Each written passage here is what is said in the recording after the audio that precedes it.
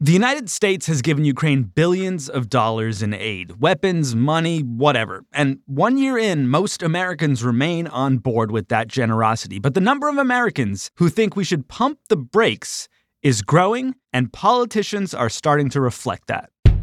We're already seeing former President Trump pick up on this. I will get it solved in rapid order, and it will take me no longer than 1 day. I know exactly. We're seeing Governor DeSantis use some of the same talking points that we're hearing in Congress. Well, they have effectively a blank check policy with no clear strategic objective identified. You also have some lawmakers, particularly Republicans, but really some on both sides, that, see a long-term concern of China and don't want to empty the cupboards of weapons now. This conflict must end, and the president must be willing to do what it takes to end it with victory. Auditing Ukraine. Ahead on Today Explained. Support for Today Explained comes from Lumen. Have you looked in the mirror lately, Lumen wants to know, and found yourself surprised by dark circles or fine lines? You may want to consider Lumen, which is a skincare line crafted especially for men who want to look and feel their best. Their Dark Circle Defense Balm is a lightweight gel that Lumen claims can instantly plump dehydration lines and reduce the appearance of dark circles, Sean. You can head over to lumenskin.com/today and get your free trial of Lumen's Dark Circle Defense Balm and other products now. Your skin just might thank you.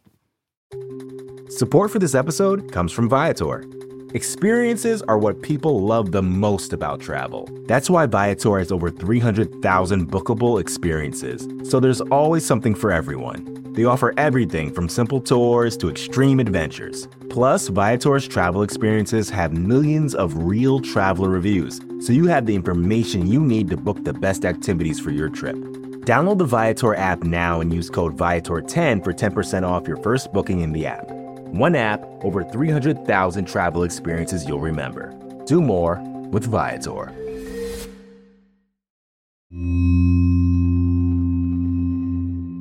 Today Explained, Sean Rameswaram here with Dan Lamothe, who covers the United States military for the Washington Post. Dan's here to talk about auditing Ukraine aid. There's been a growing effort and a growing discussion of what kind of oversight is appropriate, what kind of oversight is necessary, and how do you provide that oversight in a very active, very violent war zone, particularly when you get out closer to the front lines. It's very difficult to monitor how some of these things are used in places where there are artillery shells falling pretty frequently. How much oversight has there been at this point, just over a year into this thing? There is a team at the embassy in Kyiv. We now have an embassy in Kyiv again. We didn't for a while, so that's another factor. Several dozen U.S. military personnel assigned to the embassy, not meant to be there in a military capacity. They have performed a handful of inspections, and then a lot of this is done remotely. The Ukrainian military has been provided with electronics that they can then kind of register what they've received and where it's being sent. But I think the closer you get to the front lines, the more and more difficult it is to actually monitor, each and every widget, if you will. There's more emphasis on things that could be problematic. It's kind of difficult to steal a multi-ton howitzer, for instance.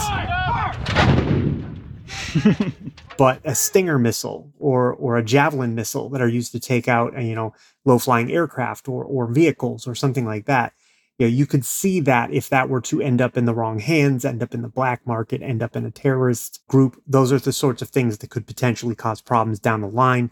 That seems to be where the emphasis is right now. So it sounds like there is some oversight, but with this new Republican-led House of Representatives, there have been calls for more oversight. Has that limited oversight satisfied the new House of Representatives? What's a satisfactory level of oversight is very much in the eye of the beholder. But what we've seen so far is an initial hearing late in February where a lot of these questions were teed up. What's the structure to protect the American taxpayer? Because I think it's a legitimate question, the American taxpayer, why are we spending money? It seems like a long way away. But a lot of constituents ask the question, what's all this got to do with me? Has there been any waste, fraud, or abuse uncovered or reported to your office in these investigations?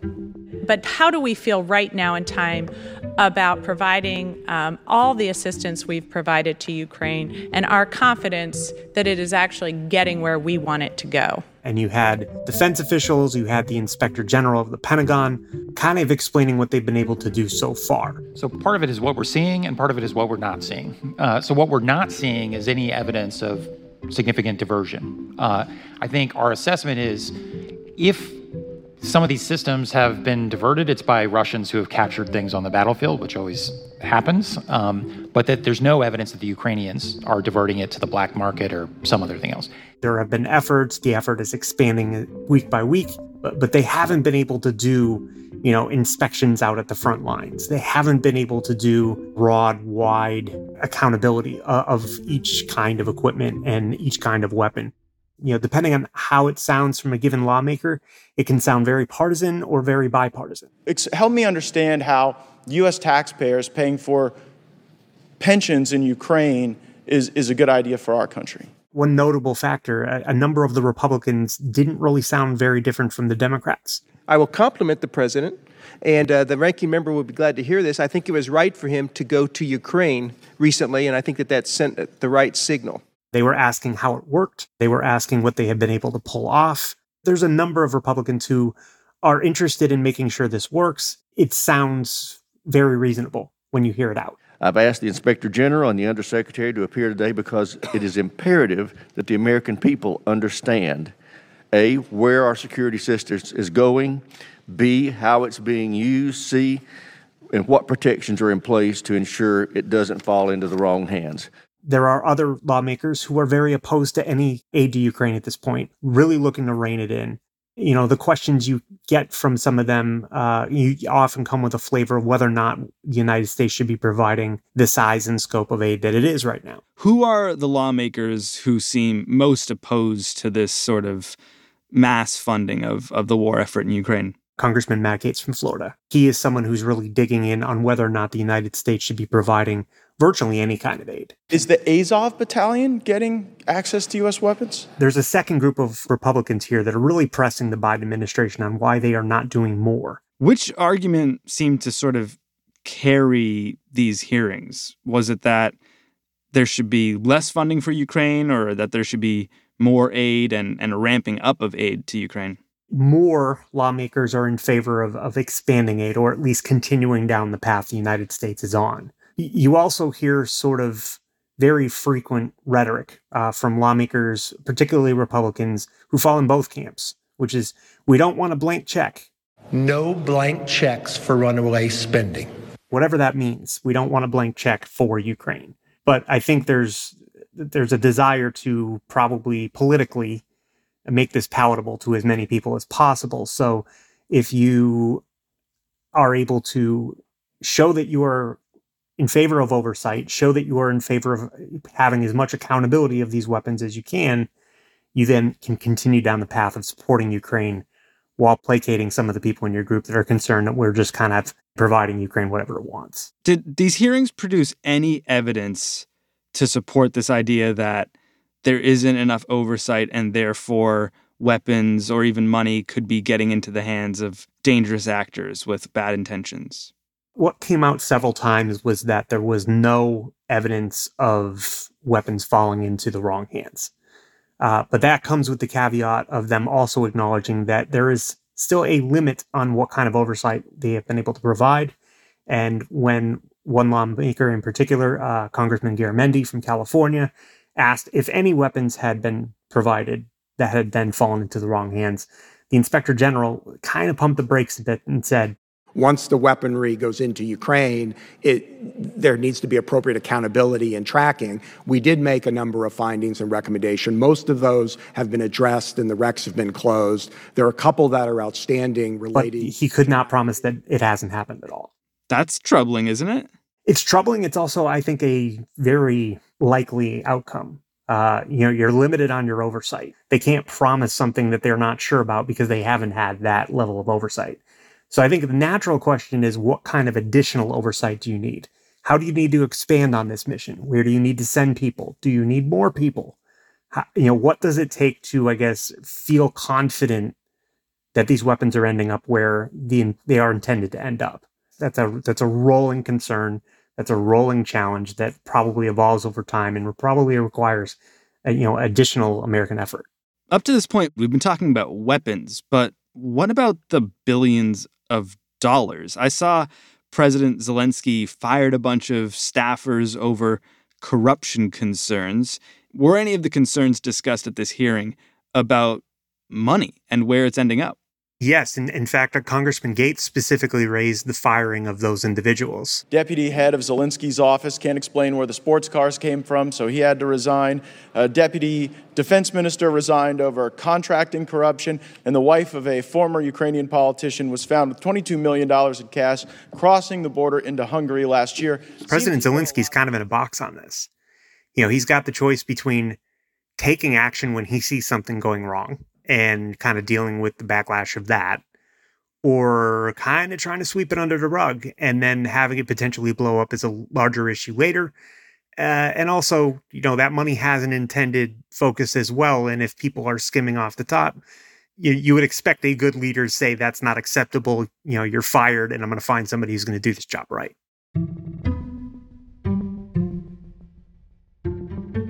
The best case scenario is the vast majority of this money, the vast majority of these weapons are delivered, used to their intended effect, create some good, you know, in the eyes of the Western world, stop Russia where it is, and help the Ukrainian people as they attempt to rebuild their economy. The American system isn't completely free of corruption either, but in a very dynamic system where there's an awful lot going on and an awful lot of money moving around, can you really promise 100% accountability? I think that's impossible. I think it would be impossible if it was just our system alone. Dan Lamothe, Washington Post. Believe it or not, the Pentagon isn't terribly accountable to the American taxpayer. In truth, it's hardly accountable at all. The deets in a few beats on Today Explained.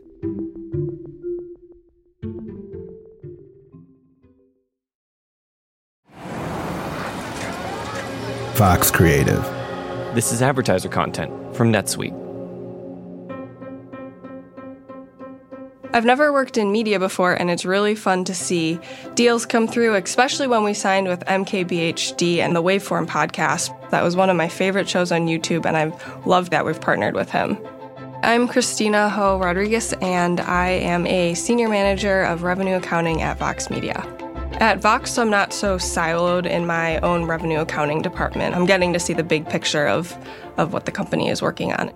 In my first year, the company went through a really big merger with another media company, and we switched from our old ERP system to NetSuite. We had to integrate NetSuite really fast. It was very user-friendly right out of the box. Over the last couple months, our team developed a new revenue reporting module that makes our reporting much faster, much more automated. I have a lot of hope with what we can do in the future with NetSuite so that we're able to optimize, make our team a lot more successful, and improve our processes. We're only as good as our best data, and NetSuite allows us to see it all. Discover the power of NetSuite, a leading cloud financial system serving more than 37,000 businesses. Download NetSuite's popular KPI checklist designed to give you consistently excellent performance absolutely free at netsuite.com/explained. That's netsuite.com/explained to get your own KPI checklist.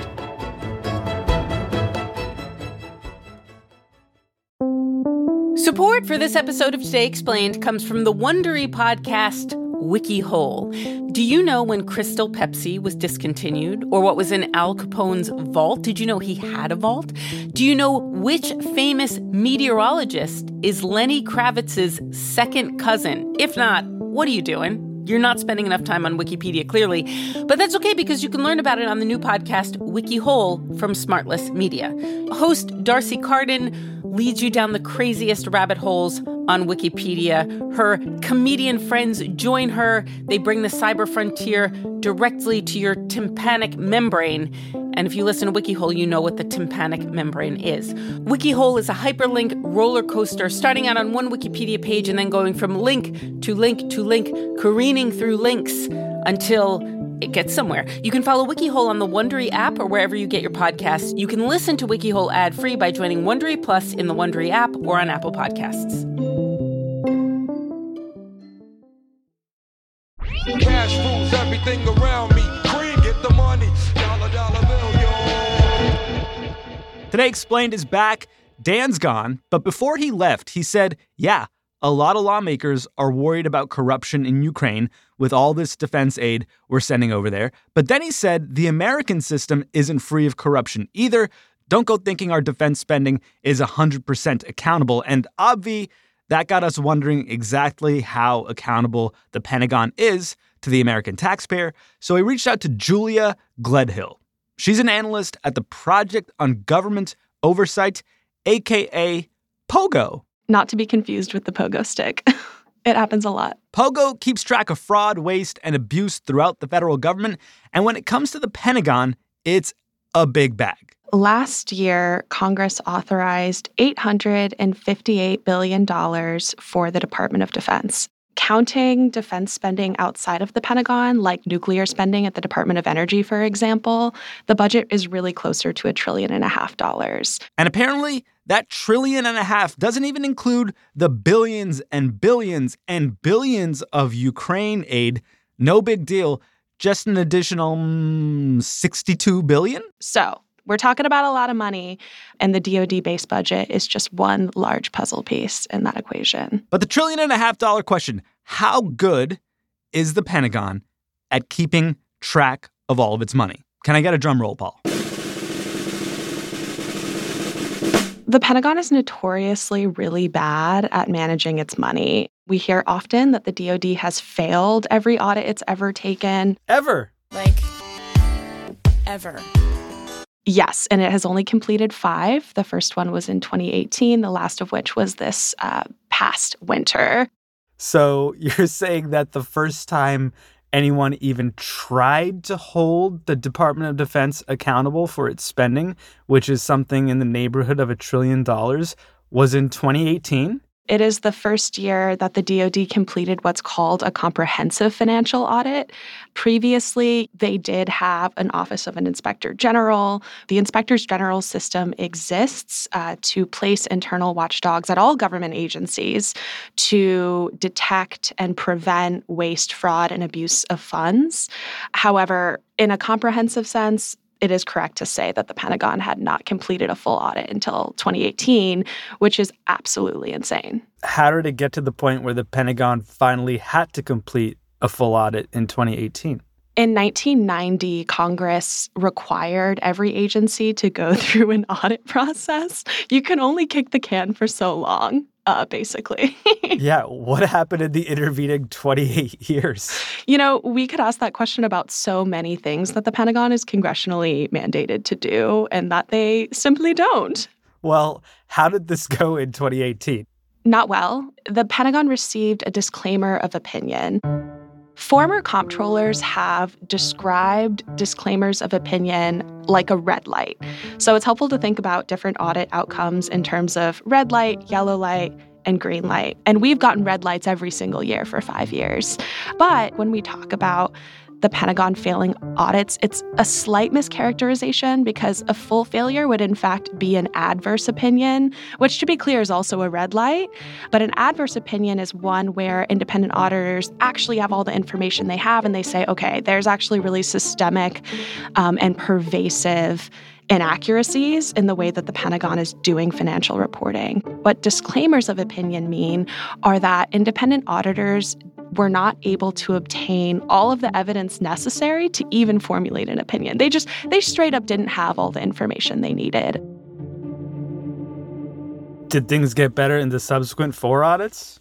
There's been very, very slight progress in the past 4 years. However, the 2022 audit and the 2021 audit were basically the same. So, there's not a lot to be happy about, in short. There are no consequences to failing an audit, right? And we know this because Congress, year after year, increases the Pentagon budget by tens of billions of dollars, even beyond what the president and the Pentagon request.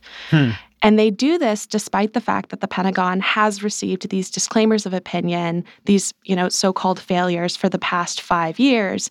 And even despite the fact that in this past year, the DoD reported that it could not adequately account for 61% of its $3.5 trillion in assets. 61%?